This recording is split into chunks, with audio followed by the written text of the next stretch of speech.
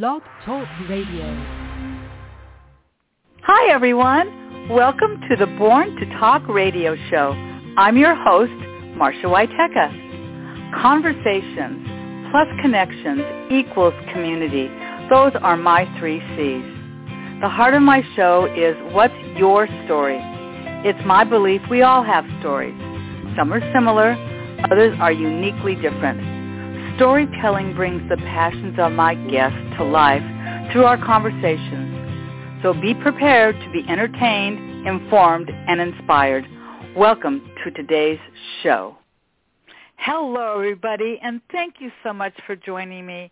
I must just say something before I introduce you to my guest, and that is today is a bit of a celebration for me because this podcast today begins my 5th year as a podcaster on Blog Talk Radio.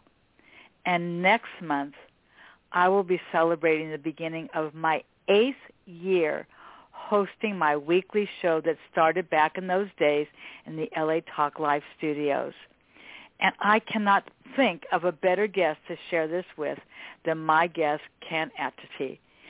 He loves and collects stories, and you are in for a treat. Welcome to the show, Ken.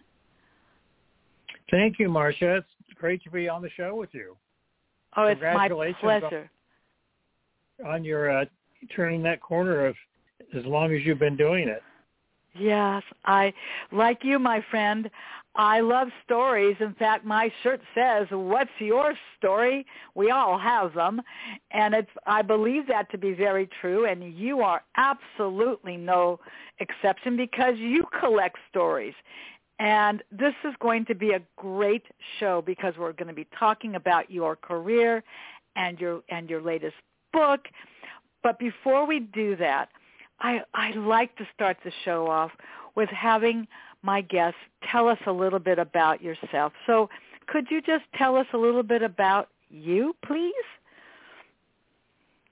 Well, I'm just a hardworking guy. I love getting up in the morning because I've always got exciting things to do. And fortunately, about 90% of all the things I do have to do with stories.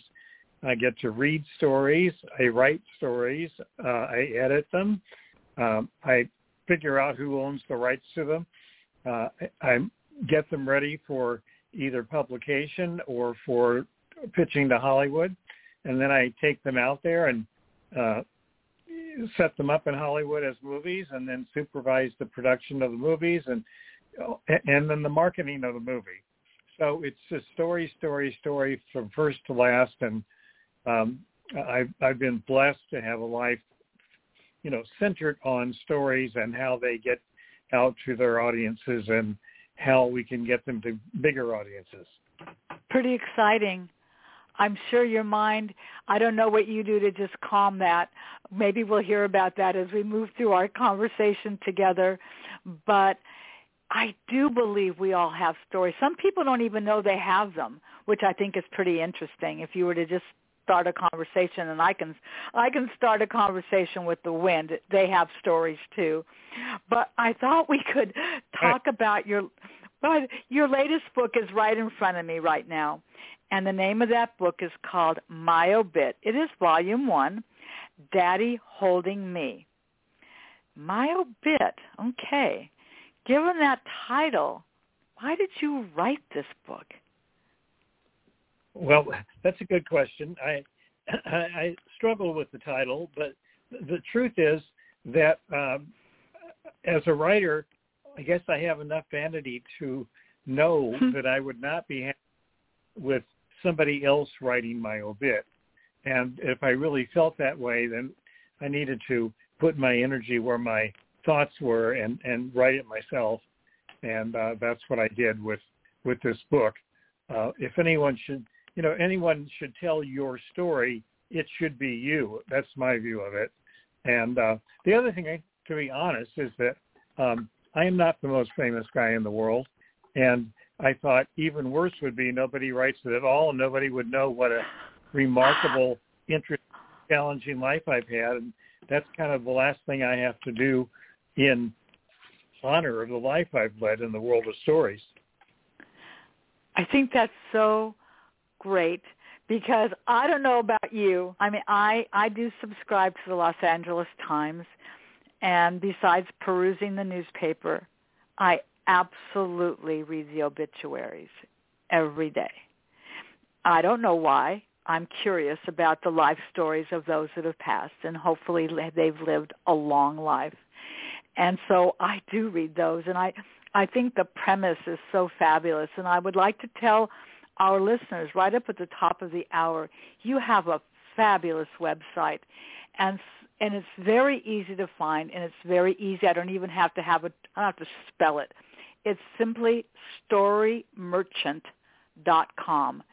And on that website are all of the businesses that you are involved with, along with fabulous YouTubes where people can look at you. When I first started doing this back in 2015, I was in a studio, and I was audio and visual, and I really loved that. That opportunity came to a close, and I moved over to podcasting minus the video. But it's wonderful to look at you and feel your energy in these YouTube videos that you've done. But I can feel it even without looking at you because I know you're a man of passion. And I know that you are an exceptional writer. And I thought, in looking at this book, is there a favorite section of your book that you could tell us about that just comes to mind? That's a great question. One of my favorites is about a phone call I got from my sister, Mary, my oldest sister. One day she called me and said, "We have a problem." And I said, "What are you talking about?" And she said, "Well, Fred," who's my brother, she said, "Fred wants the pot." And I said, "Fred wants the pot?" And she said, "Yes." And I said, "That's ridiculous. Fred has never cooked anything in his life. What would he do with the pot?"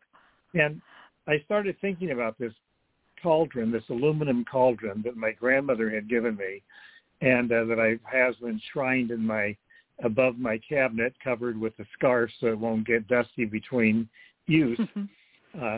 Make her famous beans in, and other Lebanese dishes, and as well as my gumbo, which is from my mother's side of the family. In any case, I went through all of these thoughts about how I was not going to give him the pot, that he just wanted it for the wrong reasons. And we talked for about half an hour about how this was not going to happen, and she had to I was telling her what she should tell him to get him off this track. And then she said, "Wait a minute. I said plot. Did you think I meant pot?" I go, "Yeah, I thought you said pot. I thought, he wanted my grandmother's pot." She says, "No, he wants the extra plot at the cemetery." Oh. I said, "Oh my God, are you kidding me? He can have that. I could care less about the cemetery plot." So it was all a big misunderstanding, but it kind of brought me to all kinds of family complications just by thinking about it, because I would have guarded the pot with my life, but I didn't care all about the cemetery.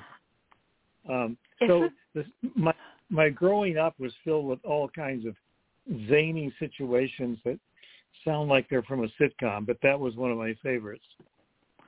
That's so I love that. It's so funny when you reach a certain age, how you look at physical things. And I drive my children crazy. When you said pot just then, if you were to come into my kitchen right now and I was to point up at this pot that's sitting above a cupboard in my kitchen, I would say to my kids, "Now Grandpa always made corn on the cob in that pot. You cannot get rid of it. One of you needs to take it." So, when I heard you say that, it's like, I kind of can relate to a pot. But it's so funny because like you said, we all have stories. That's just great. So you've written this book. It's long. It's a thick, beautiful book. in a size of a font that personally I really like. I think it's really easy to read, and I think it's a beautifully well-written book. But I'm curious because, this said Volume 1 up there at the top, and congratulations, by the way, on your award for that book. So people are going to want to know. People are asking, is there going to be a Volume 2? Oh, yeah, there sure is. I mean, the reason this all happened is that the book was so long that I realized that I can't publish a 900-page book and expect anybody to read it. So I did my best to cut this first volume as much as I could. And the second volume, which is focused more on my mother, whereas this is more focused on my father, is about to be, I'd say, another 4 months before it's published. But I'm almost done with it now. And I'm, of course, thinking about a third book about my Hollywood life and a fourth book about my academic life. And who knows? I've got plenty of material, and I love telling stories. And I'm getting great response to this one so far, and love it when readers, leave a review on Amazon to let me know how they felt about it. That's a great feeling. It is. And, you mentioned just quickly in passing your Hollywood life and your academic life. You've had an incredible career in both of those areas. And maybe that will come up as we have this conversation, because you are, some people call you Dr. Ken because you do have a doctorate, and you've gone to some outstanding schools, and you've done some remarkable things in your academic life as well, not to mention your Hollywood life. So maybe this will come up as we've talked, because I know you've also written more than 24 books. You've made over 30 movies. You sold over 300 projects to film and television and publishers, and you own your own publishing company, and you've published over 300 books. Holy cow, man! How do you find time to do all of that? Well, I don't do anything else, basically.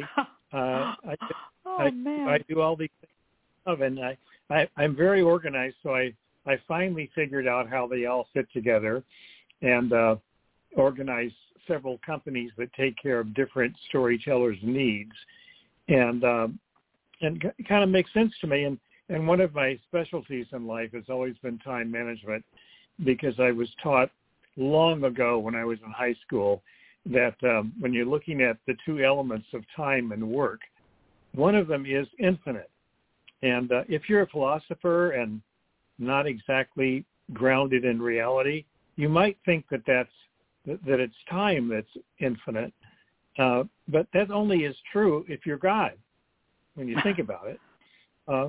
What's infinite is work, because good work creates more good work. Bad work creates more work. Work just keeps creating itself over and over again. It's kind of like email. So you can't manage an infinite force like work. You have to manage what's finite, and all of us have only 168 hours a week.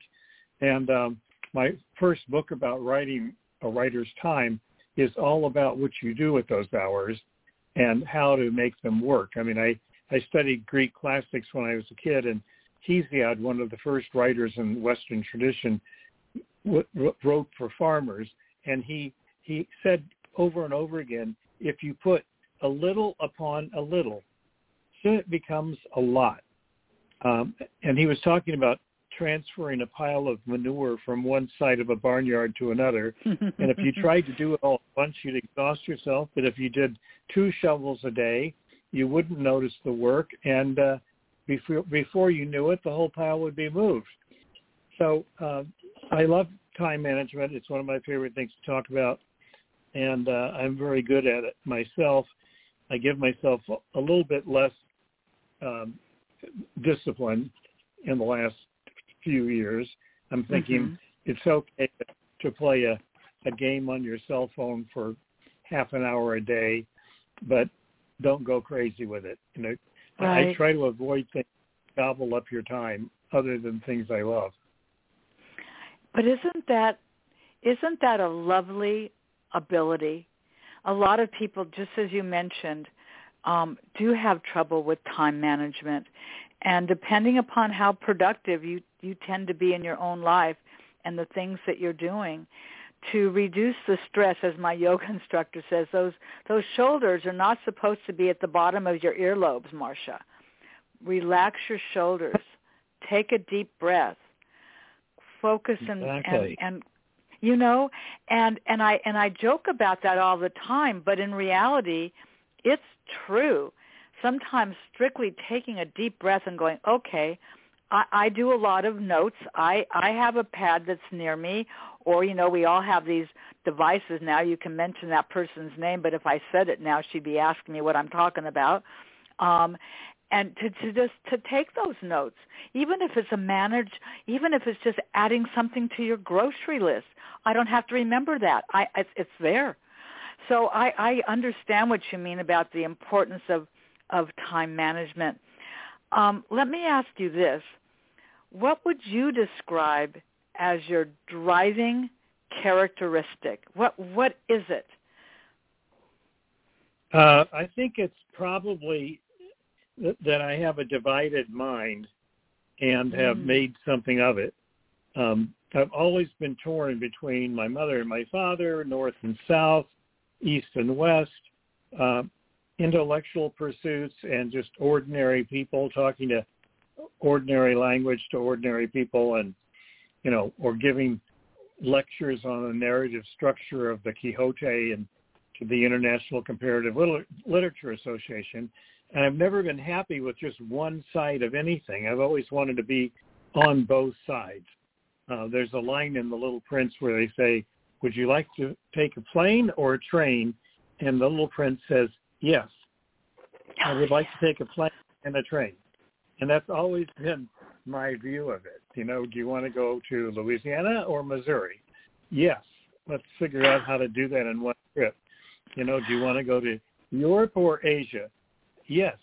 I've always said yes to anything that was opposites.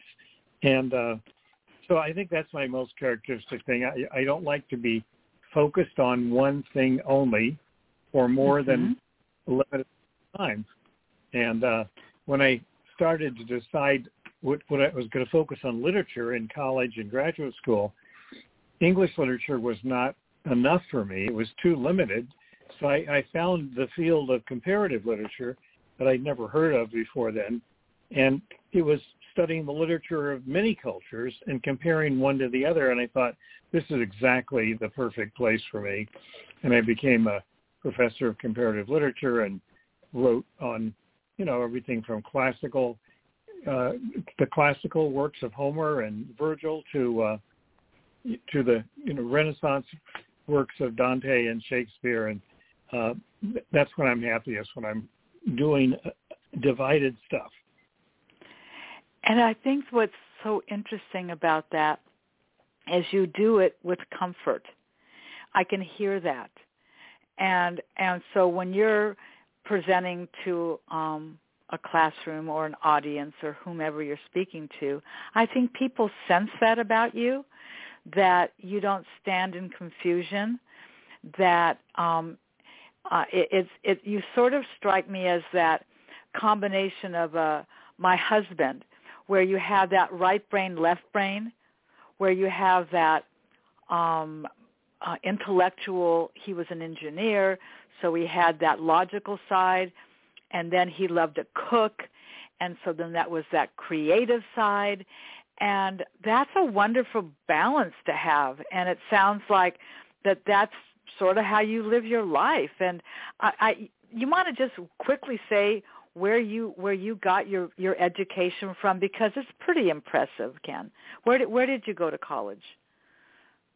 Well, I went to college at Georgetown in Washington, D.C., and but I came from a Jesuit high school in Kansas City, so I had Jesuits for 8 years, and it was one of the best things that ever happened to me, because they set my aspirations high. They taught me discipline. They taught me education, the importance of education, and their view of it is if you want to do something, do it, and then figure out how to pay for it, as opposed to the more limited view I'd been raised on, which is that see what you can afford before you buy anything, and then buy what you can afford.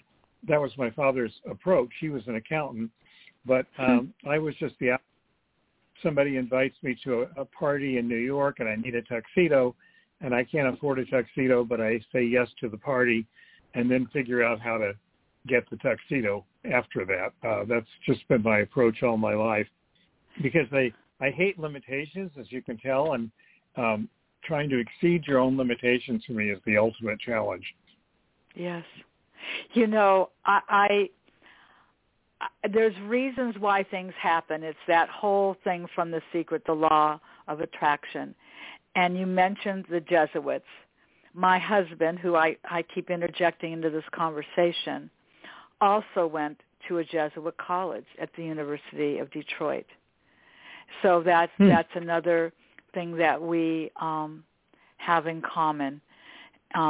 That's really interesting. And I suspect that the Jesuits had as you just mentioned, a very important influence on your life. Was there anyone else that you would say also had a very important influence on your life? I think I would know the answer to that. Well, obviously my parents, I think, because they were such opposites and yet they were complementary. They fit together despite all the tension of their being together. My father was the ultimate conservative guy, because he was an accountant and wanted to make sure that everything was in order at all times. And my mother was kind of a wild woman, and from her I got the constant mantra of go for it. If somebody else can do this, why can't you do this? And my father would analyze it all and give me the pros and cons and urge me to take the cautious approach. And so they were opposites. And I thought I was inspired by my mother for the first half of my life, but I realized that without my father's, he created my infrastructure. He helped me create that. And so I'm blessed in my new career to be on the number side as well as on the creative side, and not one over the other, to regard them as equally balanced. I like that. I like that a lot. I suspect that my children would say the same thing about my husband and myself. When we talk about one of your books, and you've written a lot, this particular one, How to Escape Lifetime Security and Pursue Your Impossible Dream, describes your career change. Why did you leave the security of that tenured professorship for the least secure world, Hollywood? Why did you do that? Well, for one thing, I realized the word security was just a word. And that the other words like freedom, that's just a word too. And when you look at a word hard enough, you realize it's only as true as you want it to be. So all these people, including me, who had tenure at a university, thought they were secure. But I didn't get my security from having tenure. I got it from my ability to do work. At one point, I'd published more articles than the entire rest of the faculty combined in this single year. And I never was worried about security. And I also didn't think it was true. And truly enough, after I left the academic world, tenure started being attacked, and even tenured professors were laid off, which was supposed to never happen. And then, of course, I chose a world that I thought was free, and we're never free. We're always kind of contained by our own decisions, but at least freedom was the flag of the new world of creativity that I went into. And so I did it because I didn't feel challenged enough in the academic world. Again, I was being limited. Why don't you focus on one thing like classical Greek and Roman epic, as opposed to teaching Dante and the Renaissance epic and contemporary American literature, whatever followed, whatever my fancies took me to, I would end up turning into courses and teaching them. I had license to do that because I was in comparative literature. But nonetheless, the atmosphere was suffocating to me after a while, and I wanted to be, I'd much rather be in one where I was constantly stimulated, challenged, and basically running for my life, which is what the world of Hollywood is like. You know, you're thrown into the jungle and you don't have any weapons except your teeth and your brain. And that was, I have to say, after all these years, 35 years in my new career, I've never had a day that wasn't ultimately challenging. That is so. Don't you think you don't live the status quo, and I think that's what this is all about. And a lot of people, wouldn't have the interest of doing what you're doing, but once you've found how you incorporated the storytelling to a different level, and you got involved with movies and films and television and things like that. I'm really interested about, we've talked about books, but I'm really interested in knowing about some of the movies that you've produced.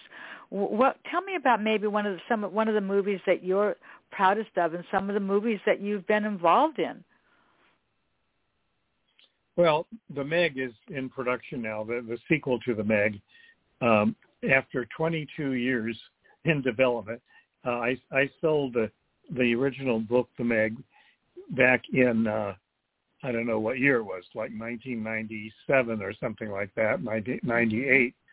And it became a New York Times bestseller, and we went on to sell 7 more books by Steve Alden, and including sequels to The Meg. The Trench, which was the first sequel, and that's the one that's in the middle of production right now.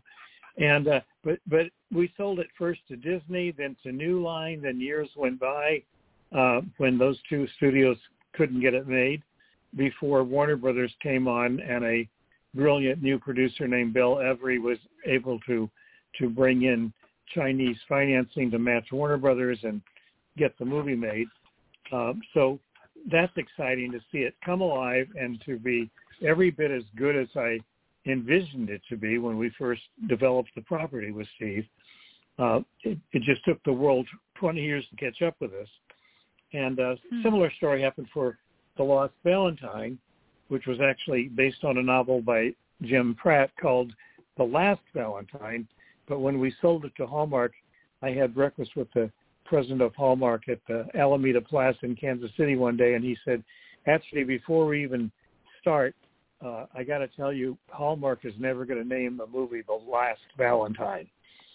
Not this company. That's and funny. I thought about that and realized what he was saying. He said, no, we're going to call it The Lost Valentine. I hope that's okay. And it was okay. They did a great job. Betty White, got to meet her. Oh, and bless her heart. When the book was reissued after the movie came out, they called the new version of the book The Lost Valentine as well. So that was exciting, but that took 10 or 11 years before it got to the screen.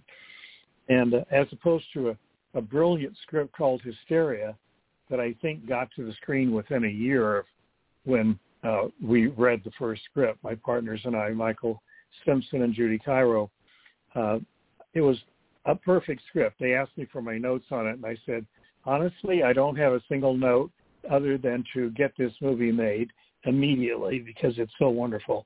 And we cast Maggie Gyllenhaal in the lead role. She was brilliant. And going to London to shoot this Victorian time story was a great experience. And just getting to work with her and see it come alive, see this great script come alive before your eyes, that was a great experience. But every movie is a story in itself, and at this point I've done a bunch of them. And yes. I just love those little stories. Absolutely, because they're the underpinning, and they're important. But I'm just thinking about what it would be like to walk around in your shoes, which I really can't imagine. So how do you handle waiting around in Hollywood? I mean, you just mentioned that The Meg took 22 years. That, some of this other movie production took 11 years in development. Whoa, you must be a very patient man. How do you handle all that waiting time? Well, I apply time management to it because I hate waiting. It's the thing I like least in the world, as you can imagine. And yes. I just decided that I wrote an essay about this once called The Waiting Room. And I decided that the secret to waiting is not to wait at all. The important thing to do when you're waiting is to do something else and fill your waiting time with another project. And as a result of this constant behavior over my life, I now manage several hundred projects and literary properties. That's the scary part. But they all came from the waiting room while I was waiting for something to happen on the other side of a project, like Meg or The Lost Valentine. We were working on other projects and bringing other projects to the next stage of wherever they were. And that's what I urge everyone. Like, what do I do while I'm waiting? Well, you don't wait. You start working on something else so that you get perspective toward the thing you're waiting for. Because otherwise people blow it all out of proportion, and if they finally get an obstacle they can't overcome, they think their life is over, they think they failed.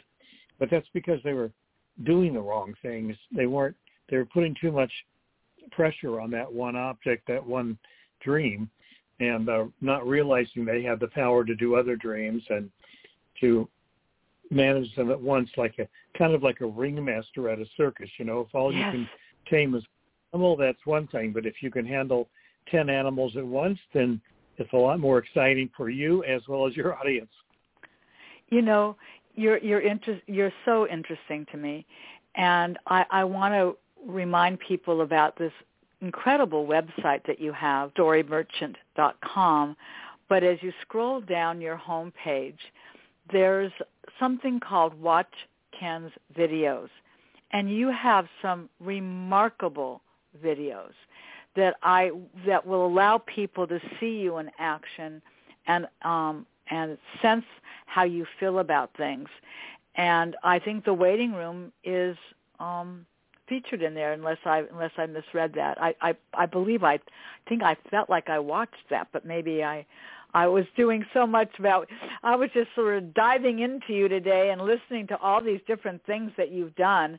I feel very honored, frankly, that you are joining me today on this podcast, because that's not to say that because you have been so successful that someone maybe that hasn't had the Hollywood story doesn't also have an amazing story, because I'm not comparing you to somebody else. I'm just saying that what you've done has been really interesting, and people that are interested in the type of work that you do can find that on your site, because you have multiple companies, or I guess companies might be the word, but I mean between your productions and the Writer's Lifeline and the different things that you do for people that are trying to break into your industry, it's right there for the asking. And I find that very generous of you and what it is that you do, and it makes me think about what books you're the proudest of, since you've written so many. We've talked about some of the movies you've been involved, but what about the books that you're very proud of? Well, I've written over 24 books, and I'm proud of all of them. And I had them all. I had a great time writing each one of them, and also talking about the book after it was published, or even before it was published. But I think that the three that stand out for me are my very first book, which was called Homer's Iliad, The Shield of Memory, and which won the highest academic award at Yale when I was getting my PhD.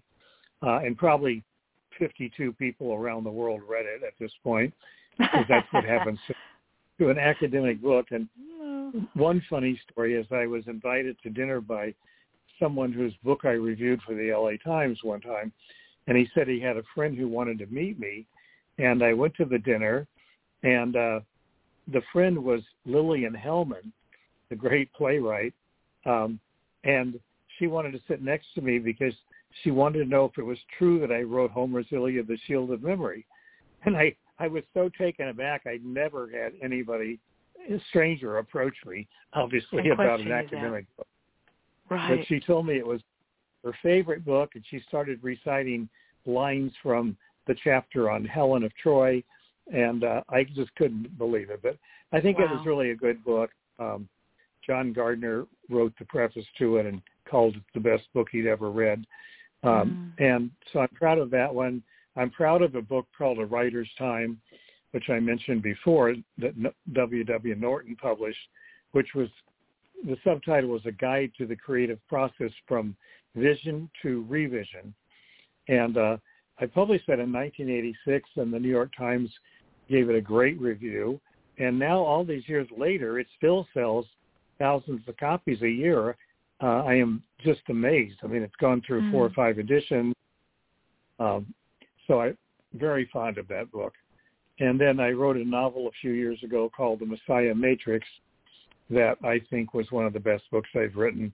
A very mysterious adventure novel that connects Augustus and the story of Jesus Christ. And I've gotten great response to that and interest in doing it as a TV series. So I'm very proud of that. And, of course, the latest book here, My Obit, I'm very proud of that, especially based on the response it's gotten. I was afraid people would go, so what? But, in fact, I've gotten very strong positive response to it. And I love that. That's what writers live for, is just to get one person to respond. You know, that makes it worth it. I'm sure. I know there's a satisfaction and completion and doing your best, but it's like anything. Validation is important. I mean, I don't think that's egotistical. I think what it does is it's a way of validating. It's like what I thought was important, what I wrote about in your case, or what I've talked about in my case, or whatever it is that I do. I mean, podcasting isn't the only thing I'm involved in. I'm very active in my Rotary Club. I'm very active in my Chamber of Commerce. I'm a volunteer at the YMCA. You know, I'd like to think I have a balanced life. But it's nice when someone says to you, that was really well done. Because then you say, wow, thank you. It's like when somebody picks up the phone that you're not expecting to hear from. And it's like, you must have been thinking about me. Thank you. I think that, you know, maybe not everybody needs the same level of validation. Some people don't need it at all, and I'm not judging that at all. I'm just saying that when you are as involved as you are in all of these careers, it's wonderful when somebody writes a review and says, boy, that I really got something out of that. So I want to congratulate you on that part of your career. But you've just done so much. You know, you're like the Dos Equis guy. You know, so you've been involved in producing and you've been involved in managing. Give us a little bit of the highlights about that side of your profession.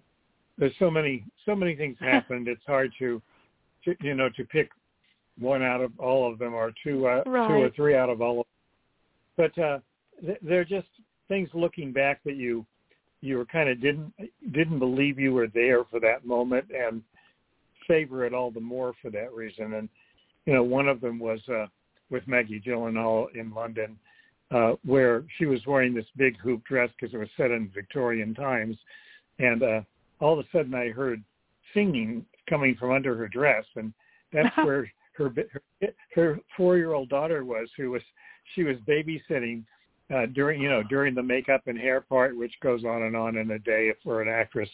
Her daughter was under the dress playing, and it was that's hilarious. It showed you that if somebody's determined, they'll find a way to do whatever they need to do. And she was determined to keep her career, even though she had kids, and another one on the way at the time, and it was just a delight chatting with, seeing that. Wow. And one time at the Target Center in Minneapolis during the shooting of Joe Somebody, and Governor Jesse Ventura was my client on a book called I Ain't Got Time to Bleed that we wrote and made into a New York Times bestseller for him. But when I came to Minneapolis, he just had one request, that he could meet with Tim Allen. And Tim Allen actually had requested me if he could meet with Governor Ventura.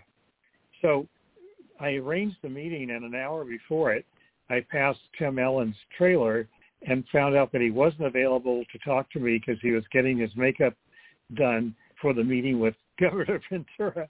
He was so nervous about it. He wanted to touch up his makeup, and I just thought that was hilarious.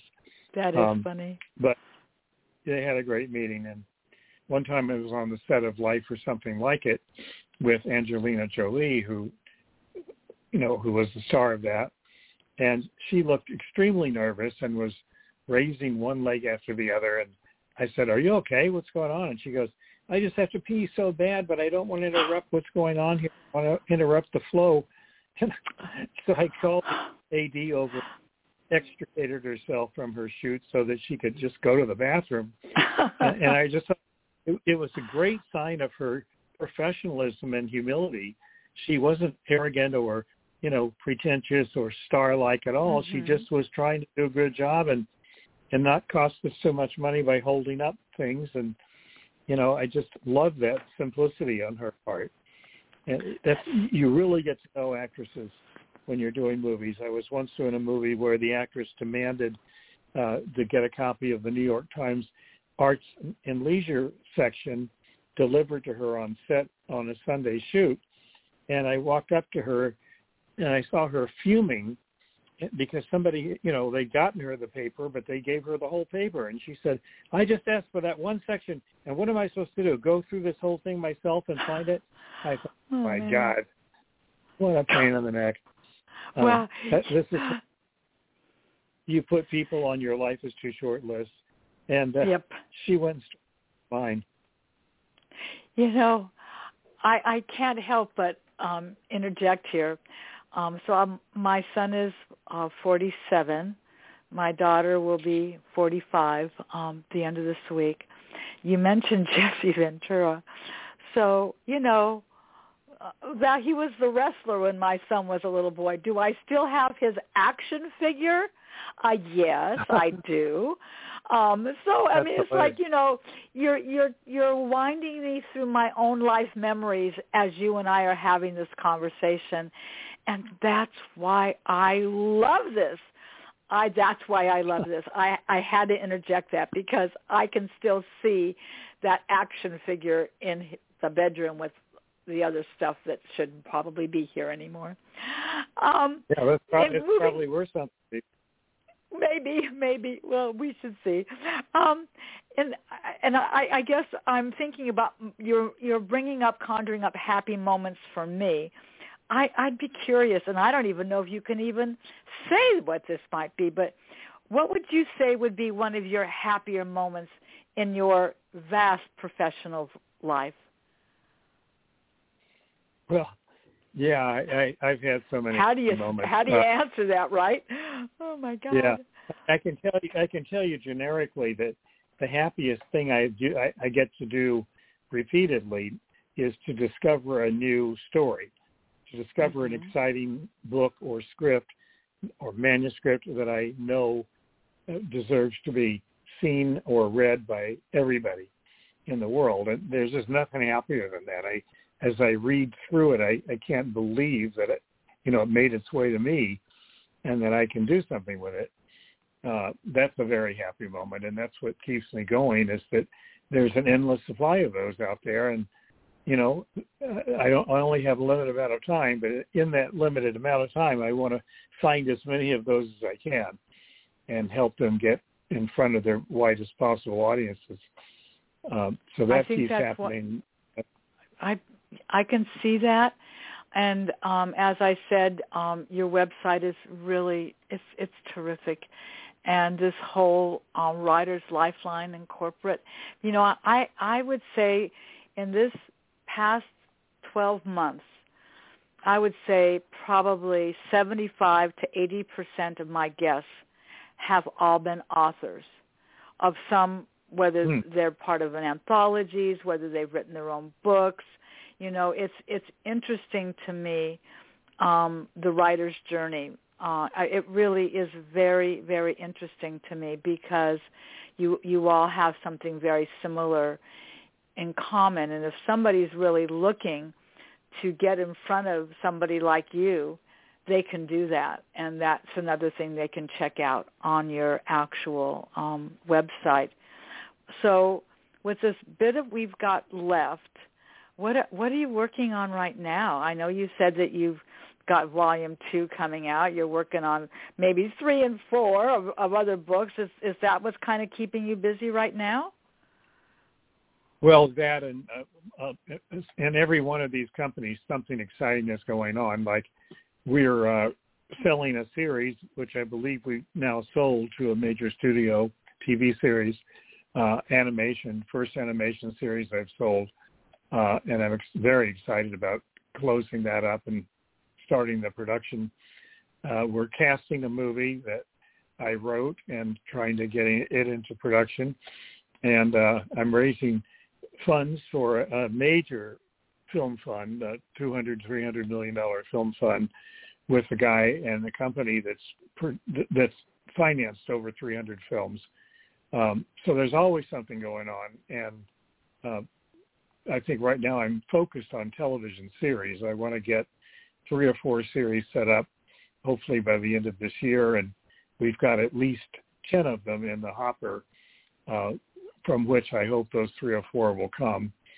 And so all of that keeps me up, keeps me on my toes all day and gives me something to look forward to. I think it's the definition of a happy day when you can look forward to something that you're going to be doing that day. And that happens most of the time these days. I'm very grateful for that. That's so terrific.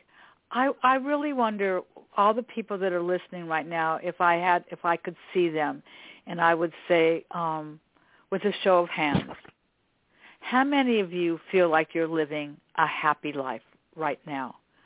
I wonder how many people would raise their hands and say, "That's me. That's my attitude." It's. Well, I hope it's everybody. I hope that's everybody, again? Marcia, and I said I hope that would be everybody in an audience. I do too. Because it's the purpose of life.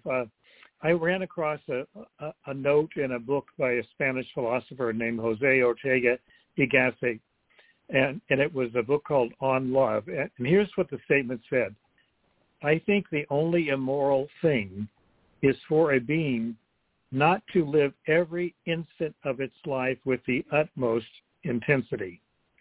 And the minute I read that, it resonated so deeply in me that I thought, this is my standard in life. This is my flag, is to live your life intensely, every moment of it, and don't waste any of it on things that are not intense and that you don't care about.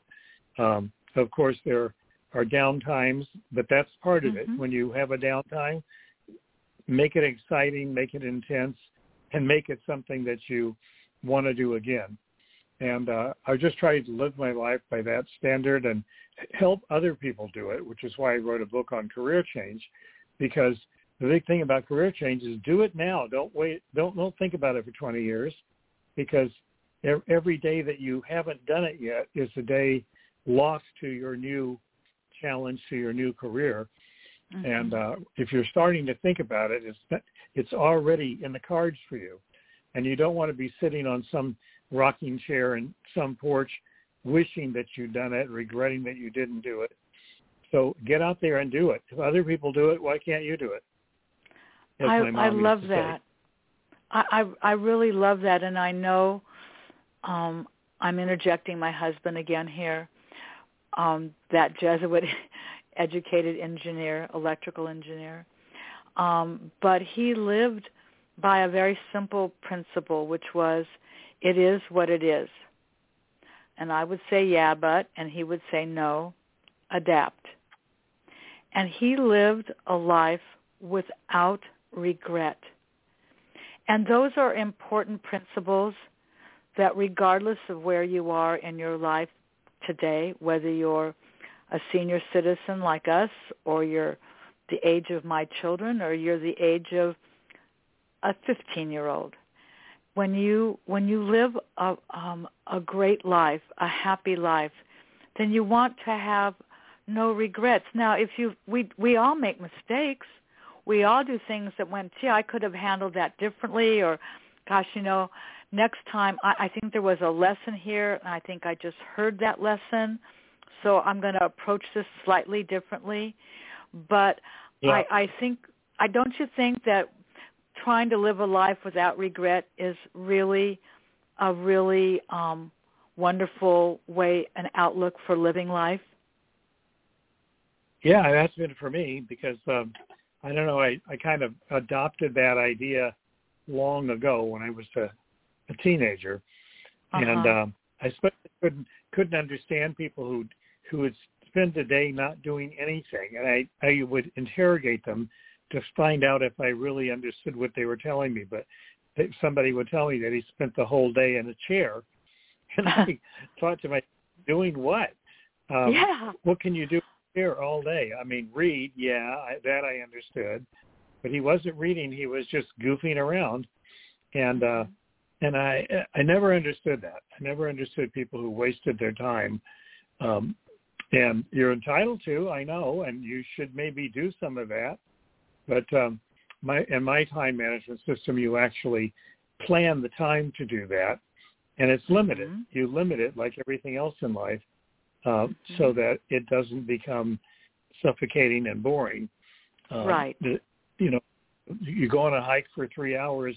You don't go on an endless hike because at a certain point, tedium sets in, and I'd like to skip the tedium part in life. That's what I've always tried to do. I can see why you've been so successful, but you've had all of these different.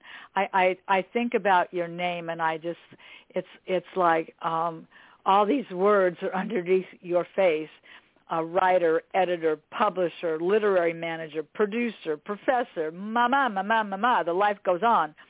So, of all of those that I just mentioned, what are your favorites? Well, that's a good question because favorites is the key word. The most satisfying is certainly writing because it's the one part of life where I have complete control and I don't have to consult with anybody on it.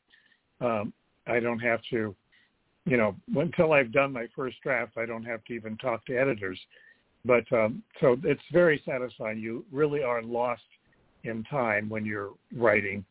And I do it very early in the morning. I like to get up at 4 and get several hours done before 9 o'clock where the regular day begins. And so, from a challenging point of view, producing is by far the most challenging. And because you just never know what's going to hit you next. I mean, we're doing this movie now that first has the issue was COVID, and now the issue is the war in Ukraine. And, right. Neither one of these was predictable when we started out doing the movie. And both of them are big enough to kill, smaller projects, lesser projects. Mm-hmm. And we just have to keep putting, one foot in front of another as long as we can. So there's always challenge in producing. And so from that point of view, I guess that's my favorite. From a satisfaction point, it's writing. When you mentioned writing, and I like to ask authors and writers this question because you said you get up really early. I happen to get up early as well, and you start this writing process. Does that look like you sitting in front of a computer and just typing away, or are you manually writing into journals? What's kind of your writing process for you? Well, I used to use, handwriting long ago, But I'm very much a lazy person in terms of I will find the method that is the most time effective. And computers beat everything else because the way the brain works is like a computer. If you're writing something in a novel and you realize you should have written something else that goes before that, well, you can write that something else whenever you want to and then slip it in front of it, which is exactly the way your brain works. Your brain can instantly shift the order of things, which is why I warn some of my books, I warn writers not to use spiral notebooks, because then the structure of whatever you're writing is dictated by the spiral in the notebook. That's not a natural, shape. But your brain can handle any kind of a shape and shove some things around within it, and so can a computer. So, I write on the computer now and really have if I'm thinking it's a very complex thing and it has to do with structure and I'm kind of outlining, then I might take out the legal pad and do that. But I abandon that the minute I can see the shape again and go back to the screen and do that. I'm just too practical not to use the fastest way possible. I'm thinking about what this looks like in your mind and the physicality of this. And do you ever just, like in the middle of the night, or you're taking a walk, or you're doing whatever you're doing, and you just get this like, oh my God, I just got this idea. Do you always have a pad and a paper nearby where you just, I got to write this down right now or I'm going to forget it? That's a very good question too, because A Writer's Time talks about that at length. You have to discipline yourself not to write those flashes down. Really? You have to take charge. Yeah, just the opposite, because if you write them down, then the part of your brain that's in charge of being practical and retentive has to put all those little pieces together. It can't throw them away. It needs to put them together for no other reason than that you wrote them down. But if you instead, when a flash like that happens, you say to it, hey, go back to where you came from and talk to me at 8 tomorrow when I'm writing.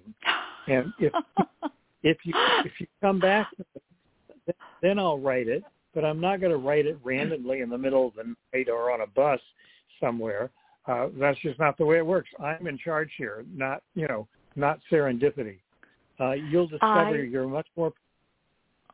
Oh man. Go ahead. I'm sorry to interrupt you, but I think you're the first writer that has ever said that to me, and I love that. What freedom! Hey, brain. Okay. So I just got to tell you, I'm sitting at the bus bench waiting to go. I am not writing this down on a pad. If it's that good, it'll come to me tomorrow. I'll pick it up where we left off. Yeah, now think about it. If it doesn't come to you tomorrow, then you've forgotten something that is forgettable. But the problem is if you write it down in the middle of the night, then you're stuck with something that you had an opportunity to forget and you didn't give yourself the opportunity. Because believe me, forgetting things are more important than remembering them when it comes to writing. Oh, yes, that is, I tell people when I'm trying to do so many things at the same time, and I call myself like a master juggler, and it's like, oh, God, this technology, oh, my God, somebody else do this. And then I think to myself, okay, take a deep breath. There's only so much bandwidth between the left ear and the right ear. And right now, unless you're going to get rid of something, there's no more space up there. So you're going to have to let something go here. Otherwise, you're not going to retain anything. And I think that your practicality probably leads into the fact of why you personally have been so successful. I think there should be a movie about you.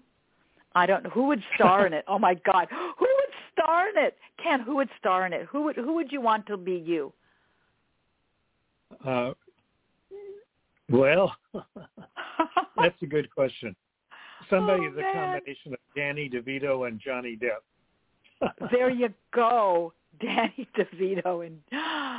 Oh my God, wrap your mind around that, everybody. That is funny. Because you said Danny DeVito, and I immediately saw Arnold Schwarzenegger doing Twins.